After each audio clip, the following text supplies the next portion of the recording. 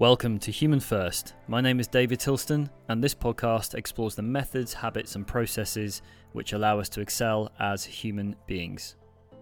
My aim is to utilise the experience and knowledge of experts from a wide range of different fields and to translate these into easy to follow principles that can be adopted by you to improve your life and those around you. Today I welcome a very good friend of mine to the podcast, Nick Brewer. This has to be one of the most crazy discussions I have recorded to date, and you will see why. During this episode, we look at Nick's journey, which includes skiing at international level, drug smuggling, prison, isolation, meditation, movement, coaching, and many, many lessons learned along the way. Please be aware that during this episode, we discuss graphic accounts of life in prison and situations that occurred within organised crime and gangs. Let's get into it.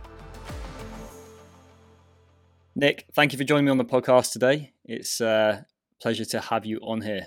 Pleasure, David. It's always good to talk to you and hang out with you. I am very keen to get into your past. One of the main reasons for having you on here is you're a good friend, but equally to dive into a very diverse and interesting past, which I think is quite unique to yourself. Would you be able to go into sort of your journey in your younger years that have led up to where you are now, including some of the challenges that have come up along the way? Yeah, sure. So it's basically been like a 36-year journey. I basically started skiing at around the age of 10. I went on a school holiday and I was supernatural at skiing. I came home, joined a club, and at the age of 14, 15, I got scouted for the English junior ski team. By the age of 15, I got a sponsorship and a scholarship, and I went to live in the Alps to train full time and start to compete internationally. By this time, I was already like top 3 in the country for my age. So my entire blueprint as a growing up teenager was training 8 hours a day. I was just training at national level for international competitions, and that went on for about 4 years. I would spend kind of like 5 months a year skiing in the Alps, come home, do some ground training at the Lilleshall National Teams Training Centre up north. I'd then go away like 2 or 3 months skiing again in the summer on glaciers, come back home, again ground training, and then off again, autumn skiing on glaciers for pre-training before the season of competing in the Alps again. So yeah, I had like a beautiful idyllic upbringing, but in the sense of training, it was a hard one, and we covered every aspect of training. This all came to like a really abrupt end when I was 18 and I was training supergiant slalom, and I broke my back in 2 places. Sadly, that was where it all began and it all ended, because firstly, my skiing career was over. 2 compression fractures in my spine, plus herniations, in traction for within 2 to 3 months. It took 6 months until I was actually fully mobile again. It would have meant another 6 months training to get back to where I was a year ago. Now, when you're 18, 19 at national level, a year out of training in 1988, with the amount of resources that were available, just didn't cut it. And it's not like today with the amount of like technology there is in rehab, recovery, understanding of bodies, financial resources that are available. In 1988, it was slim on the ground, and so my skiing career literally was finished in one day, along with like 9 years of training. Well, yeah, that's got to be tough, especially at 18, because you're right, everything at 18, you want it now, it needs to be done within a week. So to get told that it's going to take another 6 months to get to where you were 1 year ago, to have an 18-month process to be where you were, is quite a hard thing to comprehend. So I can imagine that was quite a challenge. Yeah, no, it wasn't happening, and evidently I got depressed, and I went into like a dark hole, and nobody quite knew what to do with me. My academic education had suffered, because of my love and passion for skiing, and I hadn't gone on to college or university. So, I basically planned to, maybe go to the '92 Olympics and then open my own ski school. Um, but after the accident, that was in '88, I was kind of like a broken kid. Now, I had all the love and support from my parents, but honestly, they had no idea what to do with me. I was a pro athlete and one that was extremely addicted to adrenaline. So, kind of early 18, I packed my bags and I basically hitchhiked to the south of France. And I wanted to be anonymous. I didn't want people coming up to me and saying, "Hey, Nick, like, what a shame, like, you broke your back, you've been dropped from the team." It was just too painful. I just went into a complete mental blackout. I wanted to forget the past. I wanted to forget where I'd come from. The pain of not being able to ski and compete anymore. It was almost like a physical feeling that I just wanted to become numb to. So I arrived in the south of France, and I basically lived like a tramp on the beach in a little place, a little shipping port called Antibes, and that's where my new life started, which wasn't a good one. But what it was a very destructive one, and one that helped me to numb out from the pain of not being able to ski anymore. So you're effectively looking to fill a void that was 8 hours a day. And I think for some people listening to this may train 3-4 hours a day, dedicated movement practitioners. But for those that are sort of ex-Olympians, I know there's a few that listen to this, they could definitely probably relate to this, where your whole day is training. Everything in your day is orientated towards constructive development of particular skills, and it's very routine. So when you move out of that, there's a huge void to fill, isn't there? So exactly that. I mean, I think void is the absolute word. There's a void in your day, and there's a big void in your mind. Mm-hmm. There's almost like an identity crisis going on, because this whole identity that you've kind of been working with all these years, like this champion skier that you're winning and you're competing and you're adrenaline, and if you're not skiing, you're training. If you're not training, you're eating. If you're not, you're doing groundwork, and what you move is about skiing. You're thinking about it. You're dreaming about it. It consumes your whole day. Being a pro athlete consumes your life completely. That's what you become. And so, obviously, when that's taken away from you, then yes, you are left in a big dark void. So evidently, I went on a very dark path. You have to understand that up until the age of 19, I had absolutely no idea what alcohol, women, or drugs were. So you had zero consumption up until that point?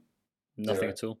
I mean, I at the age of 16, 17, 18, and my friends, from school were hanging out on street corners, like drinking beer and smoking cigarettes. I had absolutely no idea what that was. Absolutely none at all.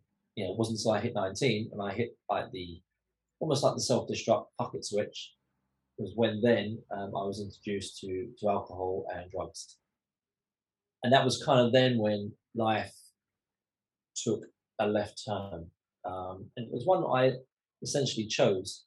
I kind of got picked up like away from stray. Like, I was a vulnerable kid. I didn't want to go home. I felt like I let my family down. They had invested a lot of money and time in me. And I felt like a complete failure. So the only thing I could do was go down the darkest, most destructive route possible, which was alcohol and drugs. And I eventually got picked up by a gang that I started to work with, and essentially I became a smuggler at the age of 20. How did that start? Was it moving small loads to begin with? Was it very, very small? I mean, I basically started selling ecstasy in nightclubs in the south of France. Okay. And from that, I made a living. Then I decided, what happened was, it almost, the void that had been created got filled with the danger of selling drugs. Yeah, the adrenaline, the risk of being caught. Yeah. Risk of being caught. All of a sudden, I felt alive. It was dangerous, it was dark, and it was destructive. And because of my mind shift, just wanted to completely black out the past. I was like a golden kid. Wanted to black out. I now wanted to become the darkest kid around. I wanted a completely new life. I wanted to be honest. I didn't even talk about skiing for about 10 years. Oh, I couldn't. It was just too painful.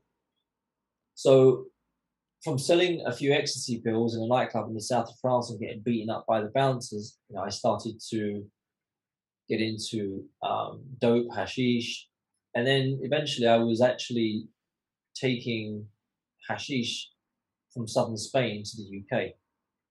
I was driving a small lorry at the age of 2021, and I ended up in prison at the age of 21. so that all happened within really 2.5 years. Exactly, within 2 years from finishing skiing, I was in prison. Whoa.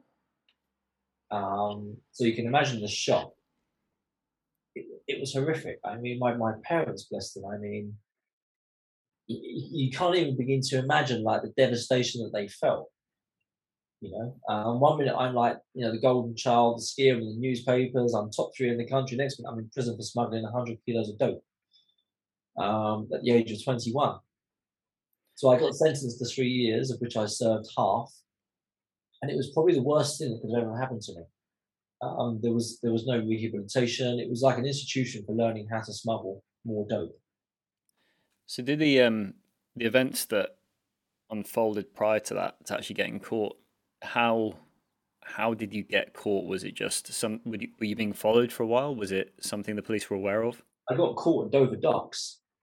A dog sniffed the back of my lorry and just found the dope hidden, buried in wood. And from there, they just took me to Canterbury Prison. I was on remand. I pleaded guilty, and they took me up to London. And then I served my sentence in Maidstone. And in Maidstone Prison in 1992, it was full of gangsters. And again, they took me under their wing. They educated me on how to traffic drugs. So I essentially came out of prison with a Rolodex as long as my arm full of contacts and an understanding of drug smuggling. Whoa. Okay.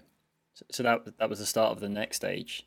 That was the start of the next stage. I then devoted probably the next 10 years of my life to smuggling. The only saving grace I had throughout that 10 years was the fact that I had spent almost 10 years training at team level. So I kind of had this blueprint, this hard wiring in me that kept me fit. And I kept moving, I kept training. People would often be curious. I had this as a young kid, I had this body on me that was absolutely amazing. Yet I was in this really weird world. Everyone kind of wondered, where it came from. I was extremely fit. There was nothing I couldn't do.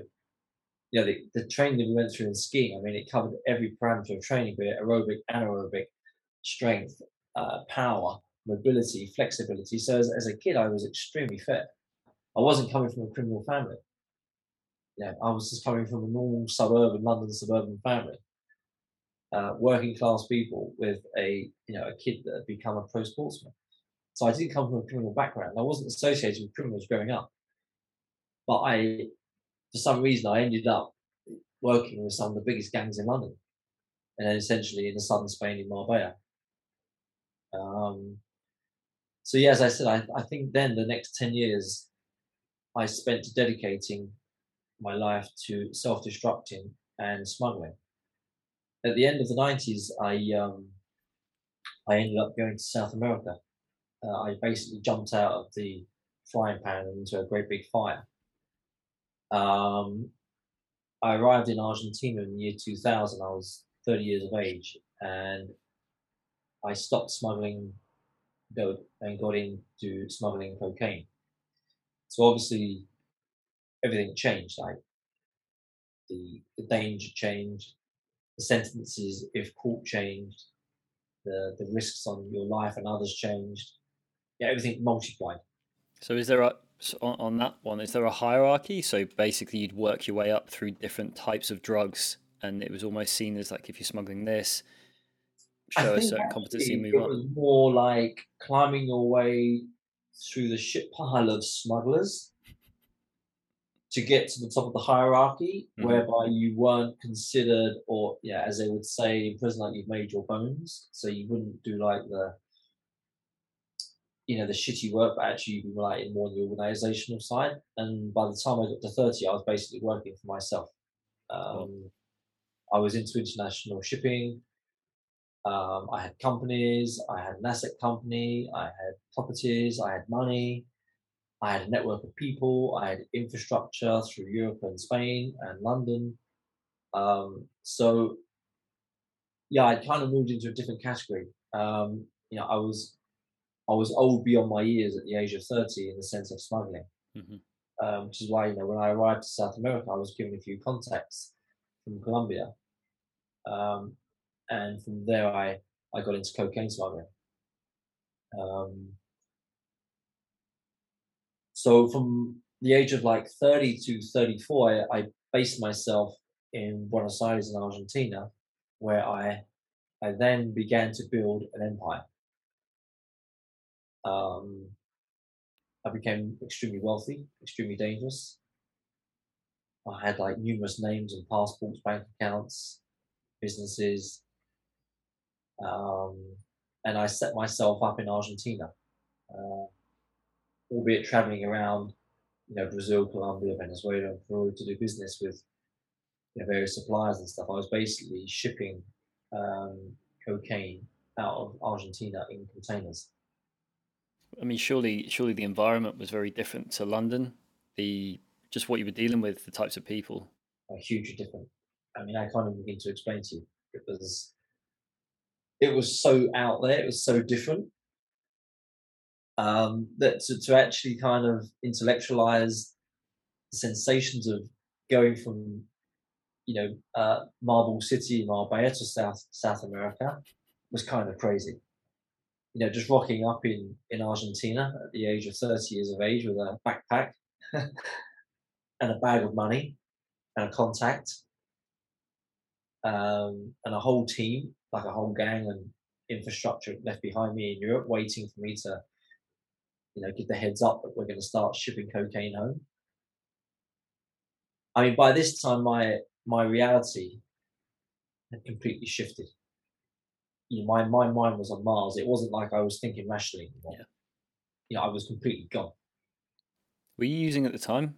Were you still into drugs at the time? I mean, I often hear some people that are in the business don't use the product. That's one of the big rules. And again, speaking from what I've heard, not from personal experience. No, absolutely. I mean, if you get high on your own supply, you're going to get washed up.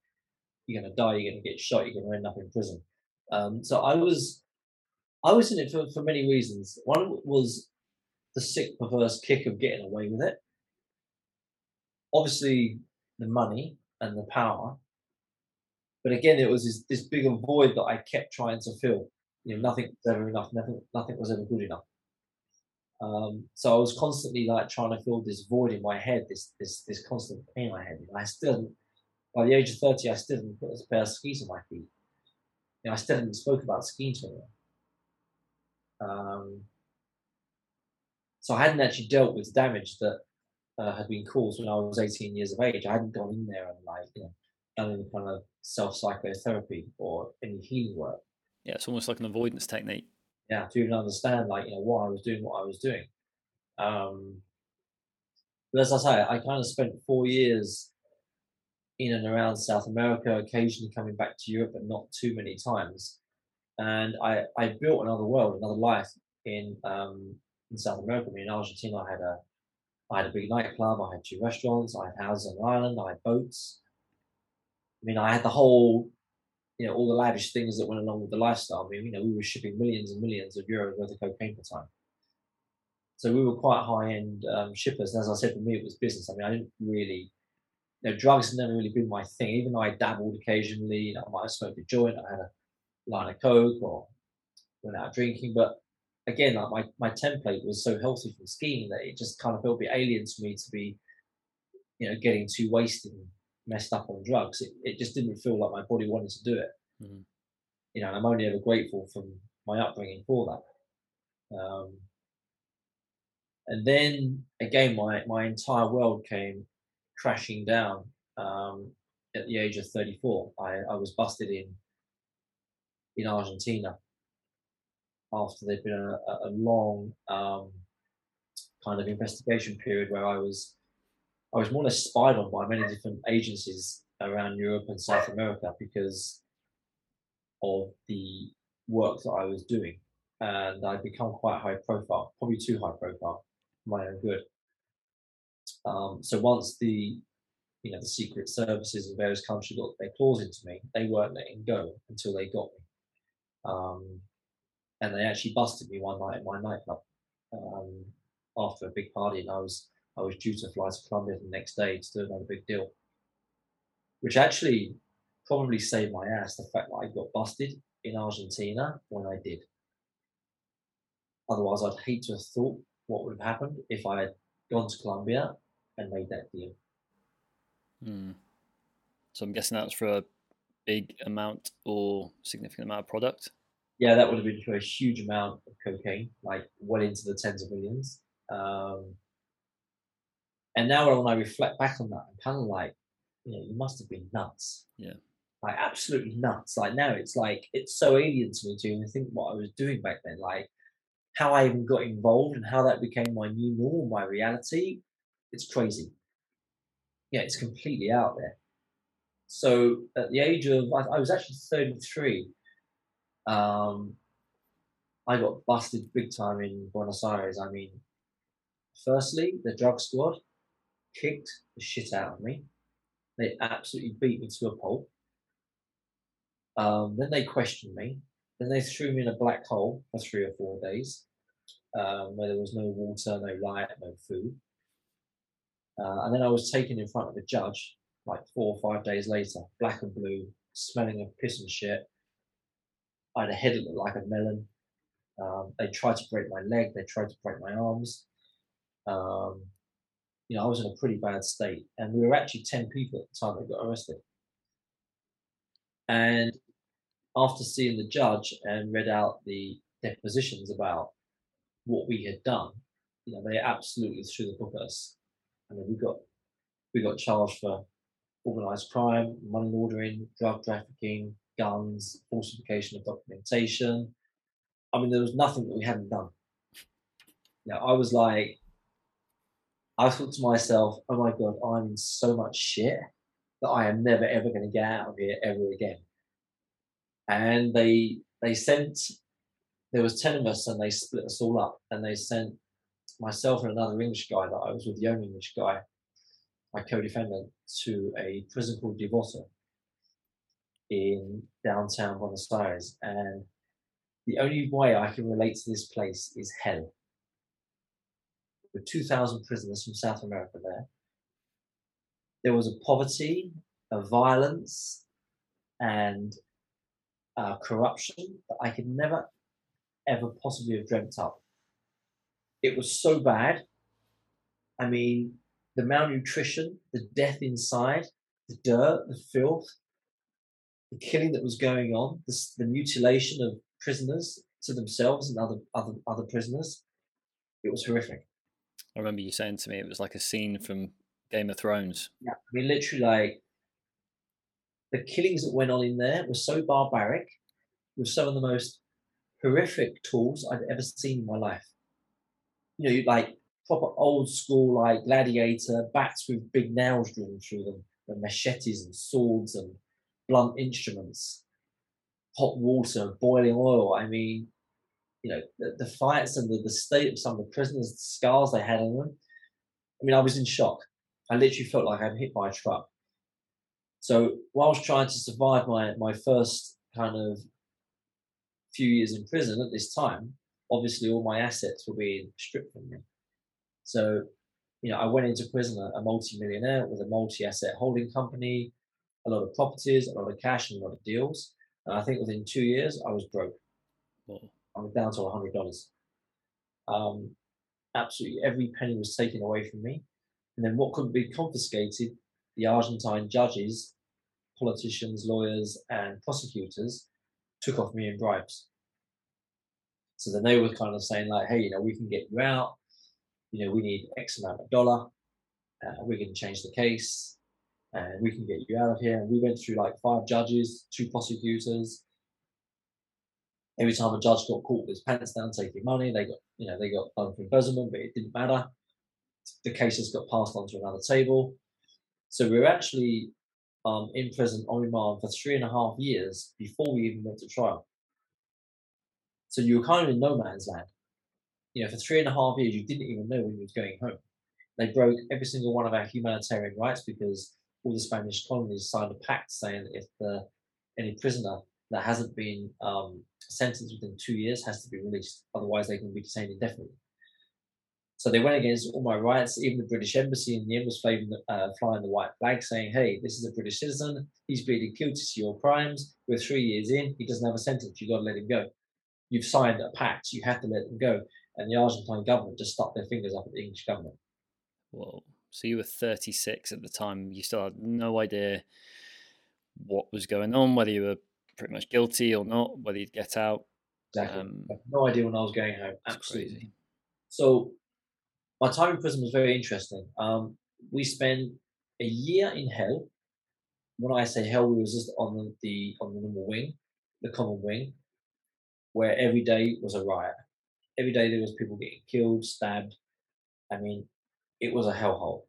And then 1 year in, the judge was actually concerned that I was going to get kidnapped inside prison and held for ransom. So they put me in isolation for 6 months. So I went into isolation for 6 months, and that was actually where my kind of healing journey started to happen. That was when I got back into movement. So, when you're in prison, you've got a lot of time to think and reflect. And, obviously the first year when I was in there, it was just pure survival. You're just basically surviving to live every single day. You don't have beds, you've got pieces of foam to sleep on. There's violence happening all around you. Some days you get food, some days you don't. If it's cold, you get cold and it's wet. If it's hot, it's like an oven. There's no windows, there's no heating. If you have a shower, it's cold. You're sleeping on a concrete floor. You're living in the same clothes for like 6 months. It's hell. It's absolutely hell. So my first year was literally just surviving, just staying alive. Then when I went into isolation, a book on yoga came into my hands, and I had not much else to do at the time but to kind of look at this book and read it.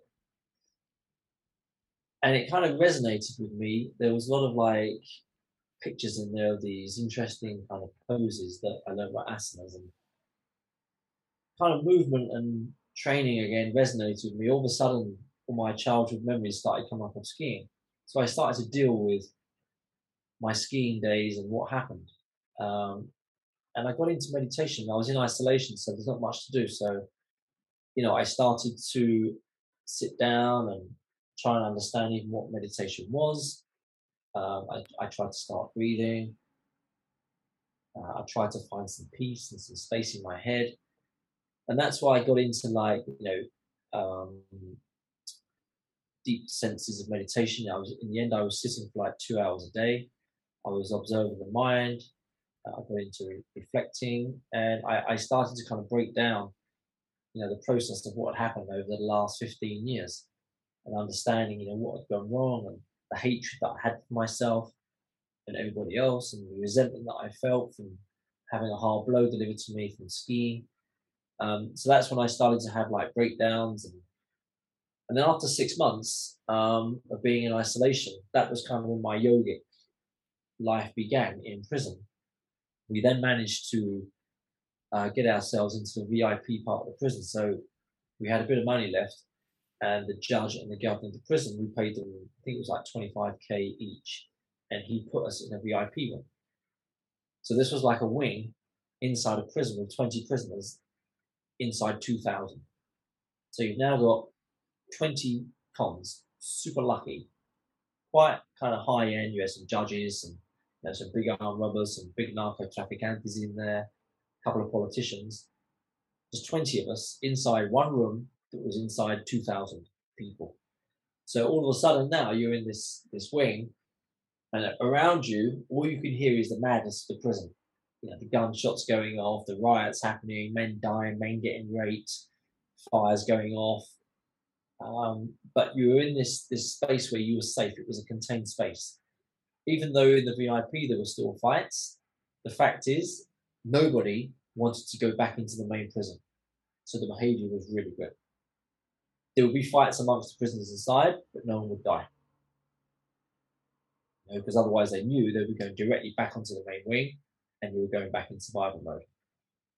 So when I arrived to the VIP 18 months in, there was also 3 mini kind of apartments in there, like 3 mini rooms, and I managed to get one.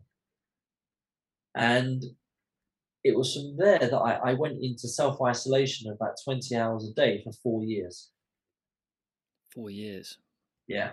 Whoa. Not 4 weeks, not 4 months, 4 years. I mean, said quickly, that passes quite quick. If you go and sit in a small room for 4 years for 20 hours a day. And that was where I really started to unravel the mind. I got deeply into meditation. I started asking questions like, who am I? I started learning an awful lot about myself, who I was, my weaknesses, my strengths, my childhood, my parents, my growing up, skiing. I went through everything. My relationship to myself, to women, to business, to money, all my egoic identities that I developed, all the voids, everything came through. I had mental breakdowns, I had nervous breakdowns, but it all happened in that room. And I have to say, like, it was probably like in prison, it was yoga that saved my life. It got me into a good place. I would say, like, by year 4 or 5 in prison, I was actually happy. I became desireless. I'd begun to understand myself, and I'd come into a really good space. I had a great routine. My routine from then onwards, I'd wake up. In prison in Argentina, you had to bring your own food, otherwise you're going to go hungry. So I'd make some food. I would meditate. I'd spend 2 hours training. So obviously, I got heavily into yoga asanas and meditation, pranayama. My parents by this time were able to send me books, so I was getting like a huge amount of books on yoga. I was reading like two books a week on yoga.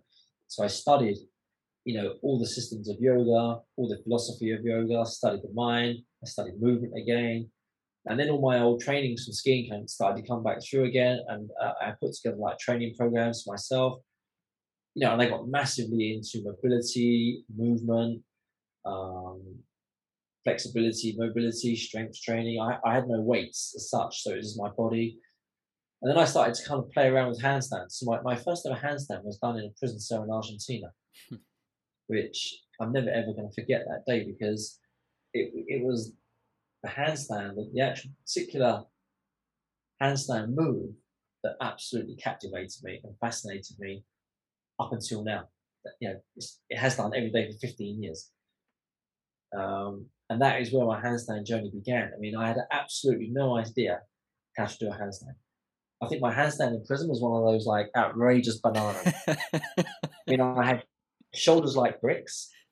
I had great balance, but it was like one of those great banana handstands. But I loved it, the balance, the focus it gave me, and it kind of got me out of prison. Like I was starting to understand, like 5 years in, that freedom is a state of mind. Because even now, like, living in the world, you realize that most people are actually imprisoned in their head. They're robbed and they're consumed by their mind, their thoughts, through fear, through life, all the stuff that's going on in the world with COVID. Many people are imprisoned in their minds, and I kind of reached a state of freedom like year 4.5, 5, where I was actually free. I was happy. Yeah. I mean, one of the big things with yoga as a teaching method is the removal of senses and distraction, isn't it? So you're removing your dependency on these things to effectively preoccupy the mind to the point that you can't go inward, because you're constantly distracted by seeing things, touching things, hearing things, tasting things. External kind of distractions. And I mean, not only does yoga help to kind of calm those fluctuations down, but I had no distraction. I was in a box. I was in a 12-foot by 8-foot box, 20 hours a day, with a little window. So that's it. There was nothing to look at. I was looking at a grey wall for 4 years. So there was zero distraction. I mean, there was nothing going on in my mind. It was so peaceful. I mean, I would say I'm less peaceful now than I was year 4, year 5 in prison. Because obviously now, I have a car, I have a girlfriend, I have a business, I have a job, I need to earn money, I need to pay my rent. So I'm kind of back in the, I'm back in the mold. In prison, I was almost free, albeit physically incarcerated in the walls. In my mind, I was a very free person. Like you said, that is freedom. All of these things that are perceived freedom, technically, some of the freest countries, let's say that in the world, are actually the ones that perceive freedom or show it feels like to the people that live within these that they are, but they're not. The culture dictates what they do, what they see, what they hear, and if you can free these concepts, and I used to find the same in war. I only spent a short time in conflict, but there was definitely a beauty to it, a simplicity of wake up, very simple, stay alive, do what you need to do, go back to bed, end of, that's your day. Yeah, I mean, I think now I live in a bubble. I live in a very small bubble. My world is very simple. I've kind of got my world down to a very simple place. I live in Ibiza on top of a mountain. My studio is 15 minutes away, and my world lives in 20 minutes. I come home. I'm pretty peaceful. I go to my studio. I'm there like 12 hours a day. I'm coaching. I'm training, teaching, hanging out with like-minded people, and I come home and chill and eat and go to sleep. And I'm super happy. Occasionally I might go, around the mountains, do some climbing, or go to the beach, but my life is so simple. I don't buy into much. I don't watch the news. I keep completely focused on my love and passion, which is movement and training and integrating movement into people's lives. So, just going back to the end of my prison days, in the end, I was sentenced to 10 years, of which I had served 3.5 by the time I got sentenced, and I got released after 6 years. So I actually spent 6 years inside in total. The 4 years left and given back to me, I was expelled from Argentina. So I went to Argentina in 2000. I went to prison in 2004, and in 2010, the Argentine government, they expelled me from Argentina and they sent me to the UK directly from prison. So I didn't even have 12 hours out home leave. I literally went from a madhouse to the back of a jumbo jet, which was quite a trip in itself. So 2010, I arrived to the age of 40, and I was being set free in the physical sense. So I arrived back in London. I think it was January of 2010. Absolutely pot broke. I had like $100 in my back pocket, but I had like a wealth of knowledge and freedom around me, which made me feel super rich. And it was richness that I could never quite achieve before with all my millions. It was very weird. And when I arrived to Heathrow Terminal 5, which looked like a spaceship at the time, just imagine like I've been in Argentine jail for 6 years and Heathrow Terminal 5 had just being built. I sat down in the cafe there and I had a coffee and just sat and reflected, on the last 20 odd years. And it was almost like the plane journey back from Argentina was this time warp that took me out of this mad world that I used to belong in, and it was left behind like a film. It was almost like a third party. The work was done. The healing was done. I was ready to move on into a new world. But my old world that I lived in, the stolen world, I couldn't relate to it anymore. I would say that I was absolutely 100% rehabilitated from trafficking and breaking the law. There was not one part of me that wanted to phone one contact and go back to smuggling at all. Not one grain of me, which is the most interesting thing because 96% of people reoffend. Do you think part of that reoffending is based on the conversation we had about 2 years ago when I was with you in Ibiza? You were saying about if someone is jailed in the UK, they come out with a lot of fees left to pay back to the government, so they end up reoffending because they can't make that sort of money back again. Do you think your situation was quite unique that you got sent to Argentina to deal with your sentence there? I mean, I was definitely lucky getting arrested in Argentina, purely because Argentina at the time had the lowest sentencing for trafficking cocaine in the world. So with my guilty plea, it got it down to 10 years. I'm pretty sure that for the same crime in the UK, I've probably got 40. So I'd probably still be in prison today. 40 years. But the fact is that I was charged guilty for everything. So there is no double jeopardy. So when I was sent to the UK, I was a free man. They couldn't really arrest me. Um, but yeah, I mean, when I got home, I mean, the sad thing about prisons worldwide is there's no rehabilitation. There's no psychotherapy. You know, they teach you how to pop rivet metal. They don't make prisoners feel good about themselves. You know, they lock them up, they throw the key away, and don't give a shit what happens to them when they get out, which is why they reoffend. You know, they're rejected socially. They don't have jobs. They can't get jobs, and they haven't gone through the process of actually trying to understand themselves. I was extremely lucky that maybe I was in isolation and yoga found me, and I wanted to change. But for most guys in prison these days, I mean, there's absolutely no chance at all. Why would they want to? Why would they want to rehabilitate themselves for what? There's nothing there. They're going to get taught how to work in a factory popping rivets. There's no psychotherapy, there's no psychology work done. There's no understanding their home situation. The fact they may have been brought up by alcoholics and drug addicts, or they might have gone through abuse as kids. There's no understanding. There's no therapy done to help these people come to an understanding of who they are and why they were doing what they were doing. So 96% of prisoners don't stand a chance. And I think even if they get the intervention, there's not enough intervention there to help everyone, is there? And the system doesn't support that. There's not enough money to get people into a job that one inspires them and gives them that kick that they might have got. Like you said, you were filling a void from your athletic years, that there was an adrenaline kick behind this thing, so it kept you sort of enthusiastic to do something, to keep your mind engaged. So if you come out and you're popping rivets, like you said, in the factory, is that really going to inspire you to want to do that? Or could you go and earn 50 times more by doing one job every month? No, I mean, I was extremely fortunate. I remember, sitting in Heathrow Terminal 5 drinking a coffee, and I sat there and thought to myself, what am I going to do? I have no money. I don't have any houses left. I don't have a car. And I sat there and it was almost like I downloaded my future.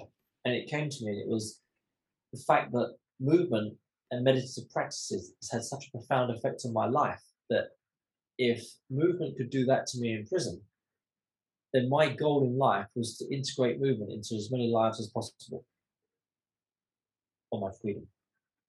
And I went home to my parents in Essex, which I hadn't seen for over 10 years.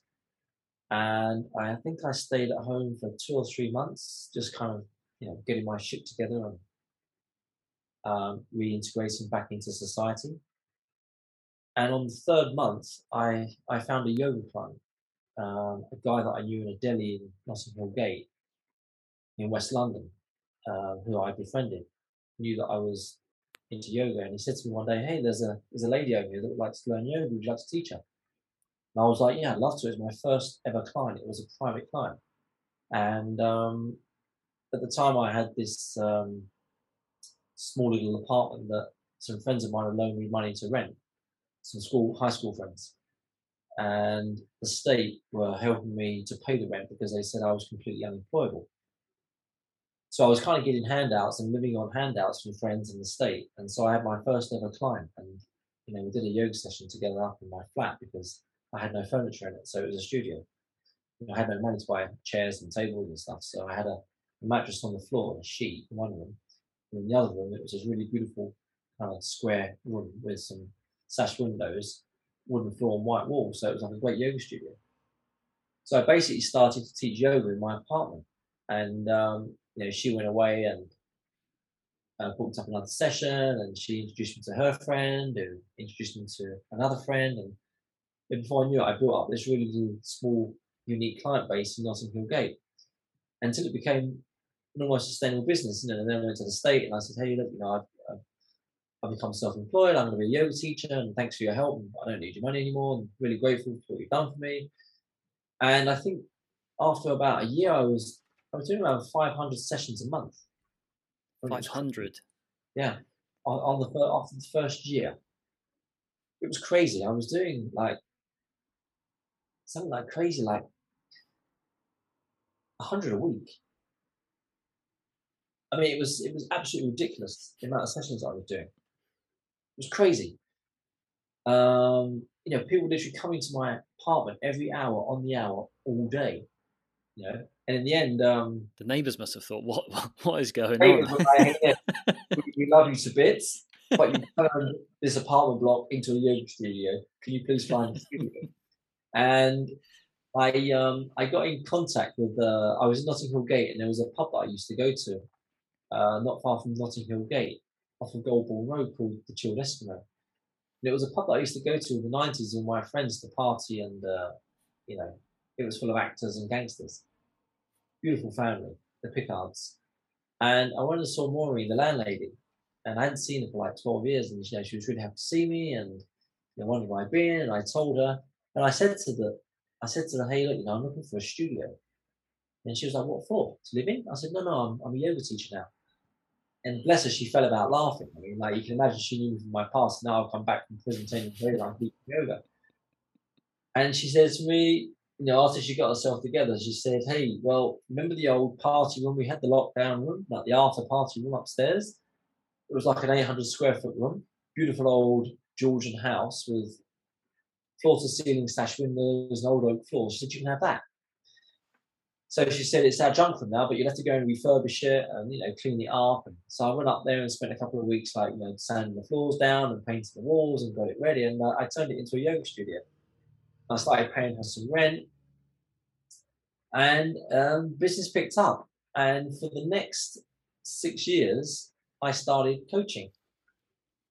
Obviously, as I got money, I started to do courses. I started training in anatomy. I did like 200-hour teacher trainings. I did a 500-hour teacher training. I got various coaches in movement, some really awesome guys. My first ever handstand coach was a Mongolian cirque performer called Sainar, who was from the London School of Hand Balance. He was my first ever handstand coach. All right, I didn't know it was your first coach, because he's with you in 2 weeks, is it? I'm now hosting him in my studio in Ibiza in 2 weeks' time. So I met Sainar when I got out of prison. And he was quite funny. I went to a workshop one day, and he was doing the workshop, and he looked at my handstand, and he was like, "Hey man, like, where did you learn that handstand?" Like, one of the worst handstands I've ever seen. And I was like, "Wow, that's amazing." He said, like, "But the weird thing is, your balance is so good." He's like, "But it's like the biggest banana I've ever seen." He's like, "Do you want to come and train me?" So I was like, "Yeah, I'd love to." So he actually laid me down and walked all over me for a year to flatten my body.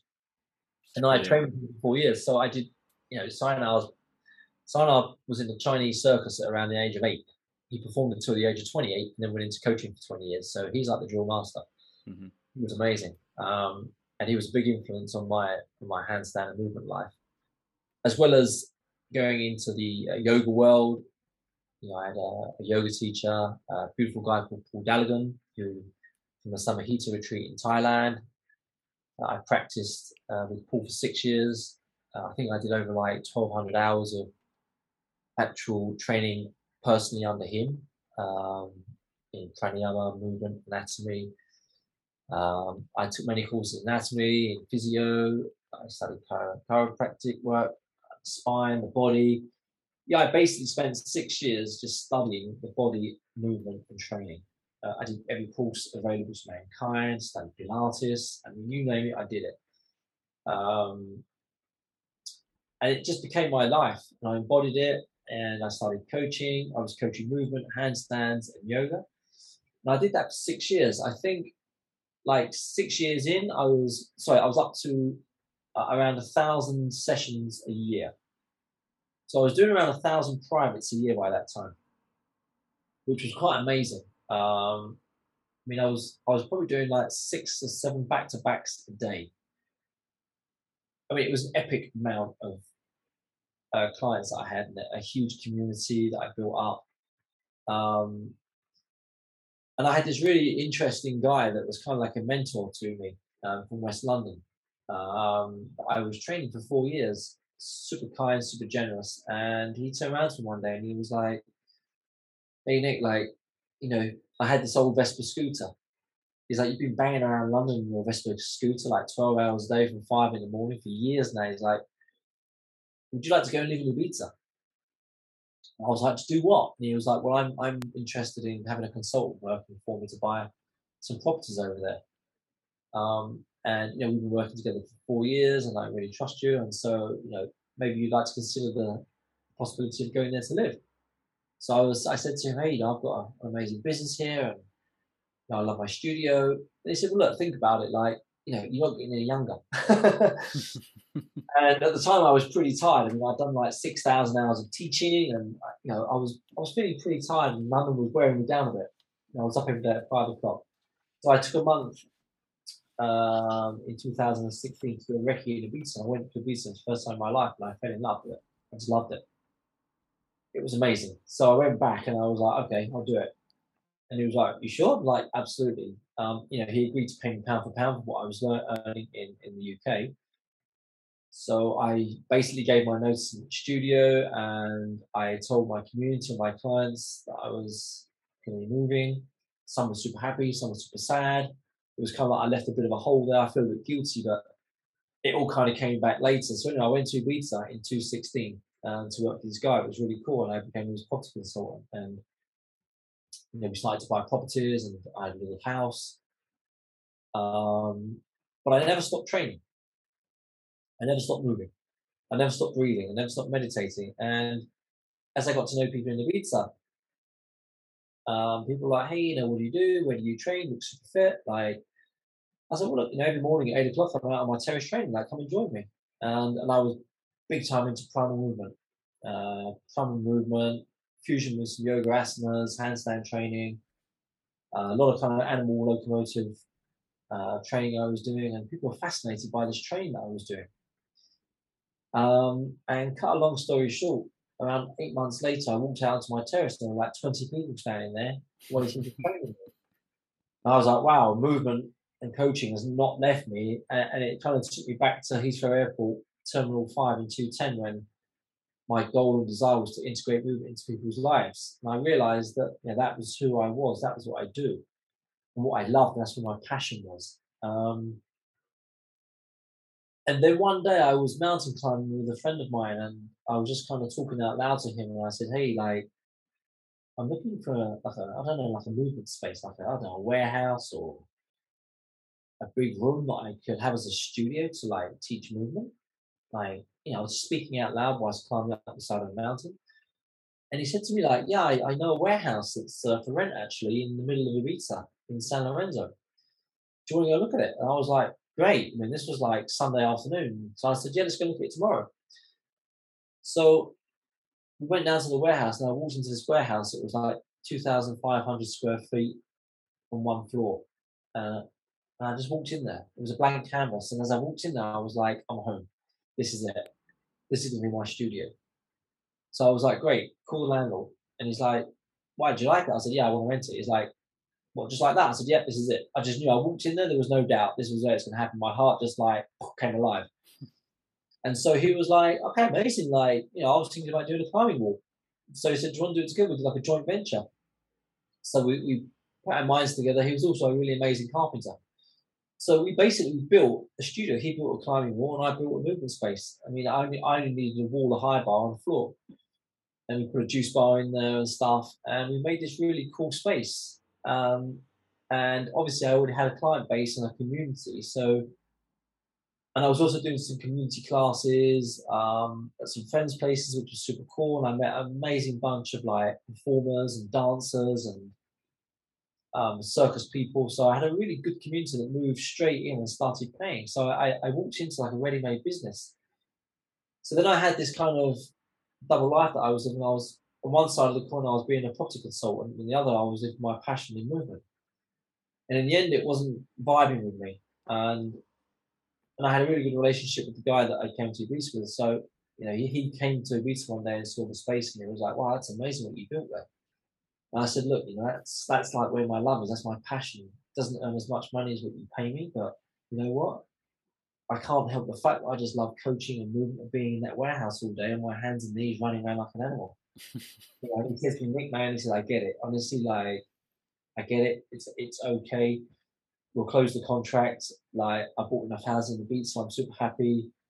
You know, I'm gonna live without you. And you know, I was so grateful to him because he was so generous to me. He was like my bridge from London back into Ibiza and into movement. And you know, obviously for the money that I earned working with him, I was able to build my business. And so I still have a really good relationship with this guy. I'm going to be forever grateful to him. And from then onwards, I built my studio, which is called Primal Moves, and that kind of brings me into the current day. And through that space, I met another amazing movement coach and hand balancer called Yuval Elon, who you yourself have trained with. Again, an absolute artist on his hands. Who also came and trained in space. And I've also been to see him in Paris.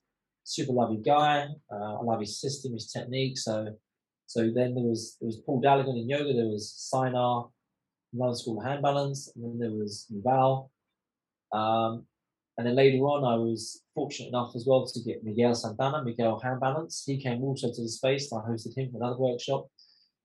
So I've done a year's worth of coaching with Miguel, and he's also had a massive influence on my movement career and hand balancing. So I feel really grateful, like, to have worked with Sinar, Yuval, and Miguel, because they're three amazing hand balancers, three amazing coaches, which have three different deliveries, all to achieve the same goal, which is a beautiful one-arm handstand. So I take a little bit from each one, and I think now, like, one-arm handstand training has become my entire life. I mean, that is it. That's all I think about. So my bubble now revolves around a one-arm handstand. That's it. If anyone saw our chats, they'd be like, "Oh, do these guys just talk about handstands?" Because every month it's a check-in. It's like, how's the one arm doing? It's like, yep, hour of talk about one-arm handstands. All my training is geared around a one-arm handstand. I sleep around it. I eat around it. It's like, that's it. And as I say, you have to be though, don't you? You have to be obsessed. I have to say, if you want to go down the one-arm handstand path, if anyone's listening out there, it will make a mess of your life. It is such a huge investment in time and energy for 15 seconds. Like, we're talking thousands of hours, tens of thousands of reps and sets, stand on one arm, if you're lucky, for 15, 20, maybe 30 seconds. I mean, it's out there. But I have to say, like, you know, you put all those hours and sets condensed into that 15 to 20 seconds. It's such a rewarding journey. It has taught me so much about myself that it's incredible. You know, and it's inspired. I now have like hundreds of people coming to my space to train with me every week. We have like 250 to 300 people now walking through Primal Moves in Ibiza to train. Like, my footprint is like 1,000 to 1,200 people a month coming to the space to train primal movement and handstand training. And this is in an island, in the Northern Ireland, in a community. So good. It's crazy. I mean, if you was in London and you say, yeah, that's my footprint, you'd be like, yeah, great. I'm in a community. Yeah. It's incredible. I think people crave that. There's a number of things that popped up during that very unique and incredible journey. That the space creation, I think, is one of the most important things. It's a principle that I've learned through movement, through my teachers, that if you create the space, the rest will follow.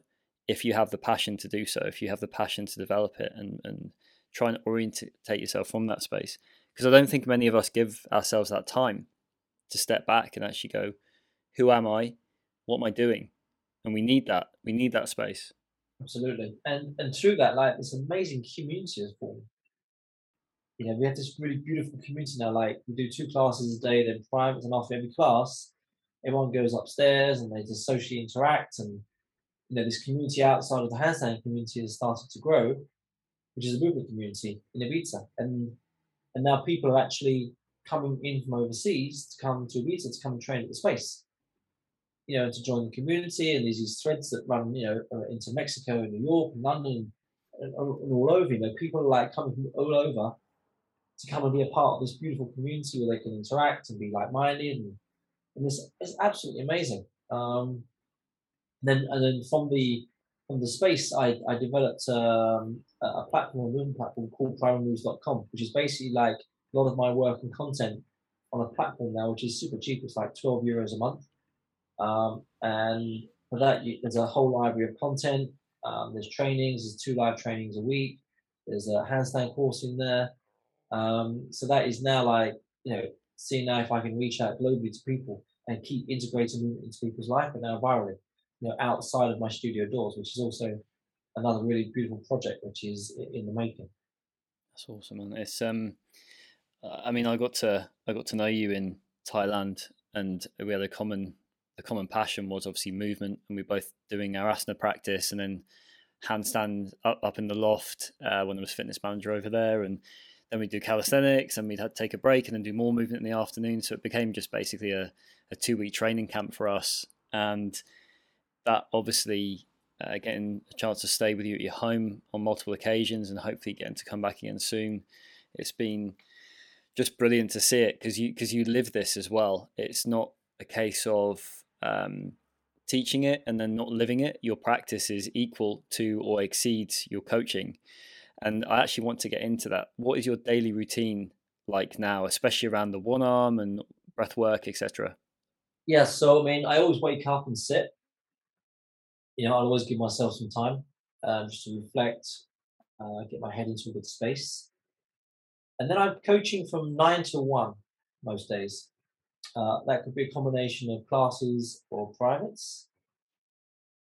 I could carry on coaching in the afternoon, but I don't. And that is because that time is my time to devote to my practice, and I won't sell that time. So at 1 o'clock, I'll break for lunch, and then I'll spend 2 or 3 hours in the afternoon in self-exploration of movement. So, just working on new patterns, new movement patterns, looking at new systems, trying old systems, looking at other people, what they're doing, and then obviously my own handstand practice, which takes, at least 90 minutes a day, at least, just in the basics. So, I could be 2 or 3 hours in the afternoon, just like, just training, just the body, just living it, and then it's, by that time, I've probably been in the studio 10 hours.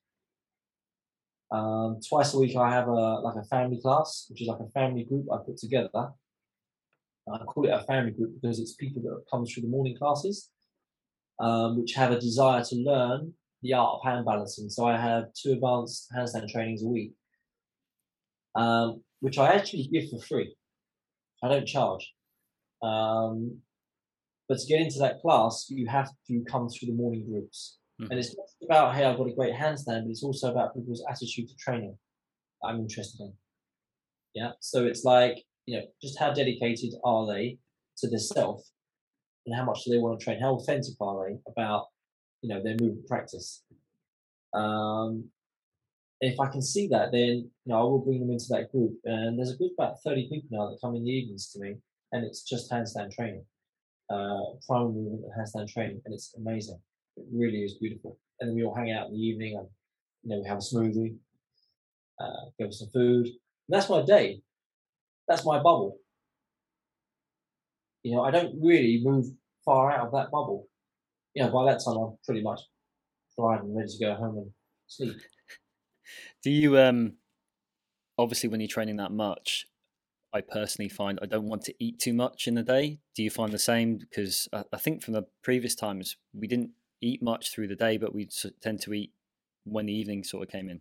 Yeah. In the daytime, I kind of get through on a couple of smoothies with a bit of fat. And then my morning's also quite light, but then in the evening I will eat something quite substantial. I'm very lucky I live in Ibiza because I can eat locally sourced foods, literally farm to table, because I don't have to go far for my food. And I'm also quite a big meat eater. But again, the meat that I get is from around the corner on the island, or it's coming from a regenerative farm. We had a bit of a conversion a few years back, didn't we? I remember your first steak after 13 years. So yeah, needing it. I think I go through a honeymoon period of not eating meat, and obviously because of the world that I come from. Hmm. But as I was approaching 50, I definitely felt there was a lack. And now I'm a big carnivore, but again, like regenerative food farm carnivore. Yep, of Won't course, eat of course. commercial meat. It's coming from the meat I eat is like sashimi. It's amazing, and it feels good as well. I mean, I'm now 50, and I often kind of reflect on keeping fit at 50. And it's interesting. I mean, I'm still going strong. I'm still training like a 35-year-old athlete. Um, so I often ponder, about longevity in training and practice because that's now what I'm looking at. Essentially, like the way in which I train now may have been different to what it would have been 10, 15 years ago. Because now I'm Yeah, looking, of hey, course. I'm training when I'm 60 and 70. And why wouldn't that be possible? I'm still going to be handstanding when I'm 70. So the training that I do now is it's a lot of quality in it. I'm very careful with my body not to injure it. And obviously that then emanates out into other people because they're kind of inspired. Most of my clients are kind of like 25 to 35, 40-year bracket. So when they see me at 50, hanging out doing one arm sets at 30 seconds a minute, they're like, "Holy shit, this guy's 50! Look at him." That means I'm in for a good chance. So yeah, I mean, keeping fit at 50 is a big concern of mine, and a good one. It makes me feel good. I wake up in the morning and when I sleep well, I wake up feeling good. I recover well. My cognition's good. If anything, the only thing that I'm losing at 50 is I need glasses to read. That's it. But my recovery rate's amazing. I can still go and do a 2, 3, or 4 hour stint training. Normally, I take weekends off. I try and force myself not to go to the studio for the weekend. I might just swim or trek or just hang out, and sit in misery for the whole weekend, not training or doing. Like I know I have to do it. I have to force myself to do it. I know a Uh, few people can relate to that one. I know I yeah, definitely so can. it's like Friday comes. I'm like, okay, we're not going to be back here till Monday. Let's get something to do. So yeah, Yeah, and it's also hard. as well, my weekends are quiet because I deal with I have a social interaction a week with around 250 people. So come the weekend, I kind of sit at home. Yeah, you need to step back. It can become a lot, and you sort of need that time to, like we said before, reflect, sit back a bit, reassess. So you go back into the week being keen. You're keen to spend time around people again. That's an important process. Which is why as well I won't sell my afternoons because I want to give the best to my clients. I want to give the best of me, and I know that I can only do that from 9 till 1. If I did it before I started selling my afternoons, and then I got resentful to the client, I got resentful to myself. I wasn't doing what I loved, and I didn't enjoy so much coaching.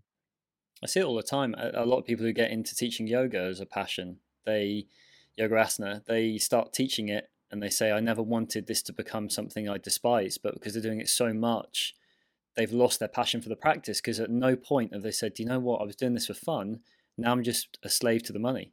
Exactly, you become mechanical. So now I'm like, even got a guy working with me now, and he's 31, great move, is a contemporary dancer, b-boy, hand balancer, and I'm really helping to educate him on that as well, and he's understanding it super quick. Because he does the same amount as hours as me coaching, and then the same amount as me training, and he really understands the value of self time. Living what you teach and breathe. It's super important. Go do something else, but just don't sell your time in that. Yeah. It's really important. I could earn more money, but I won't take it because it's the quality that's important to me now. Being super authentic with myself and other people. That's a huge life lesson. Yeah.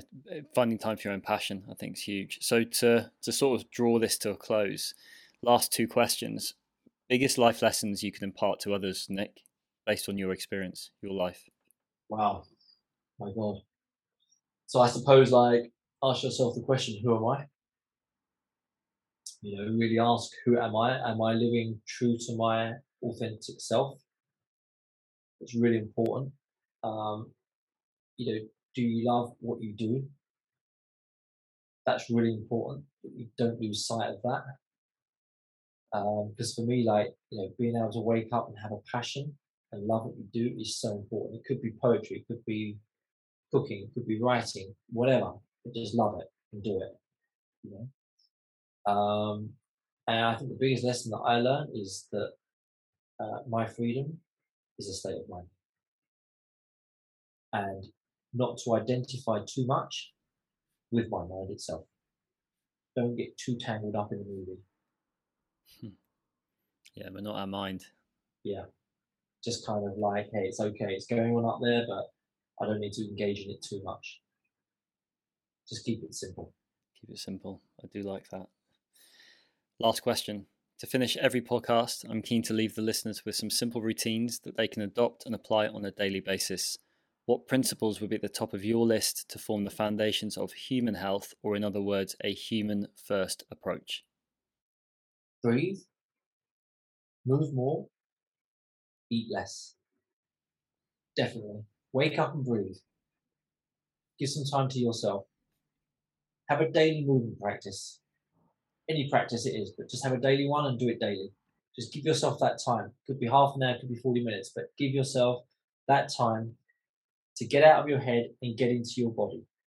Yeah? Just eat a little bit less. And I think from that, you're going to come into a very happy space. It comes back to simplicity. And from your experience, your time, the challenges you faced, I think simplicity in that space has been a very important process, which has definitely come through with the advice you've given to others. And so good to catch up again, Nick. And to be honest, I'm desperate to get back out to Ibiza, spend some time with you, buddy. I'm ready to hang with you, get on our hands, keep moving.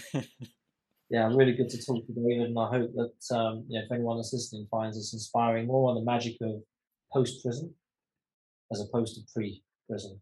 But understanding that what happened pre-prison was a void that was being filled, and actually the magic was about the meditative and the movement practice that was brought into where I am today.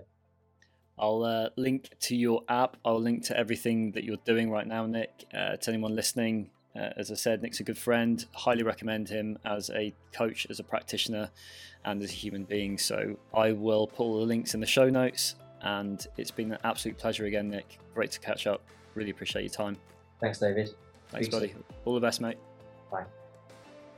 Thank you for listening to this episode with Nick and myself.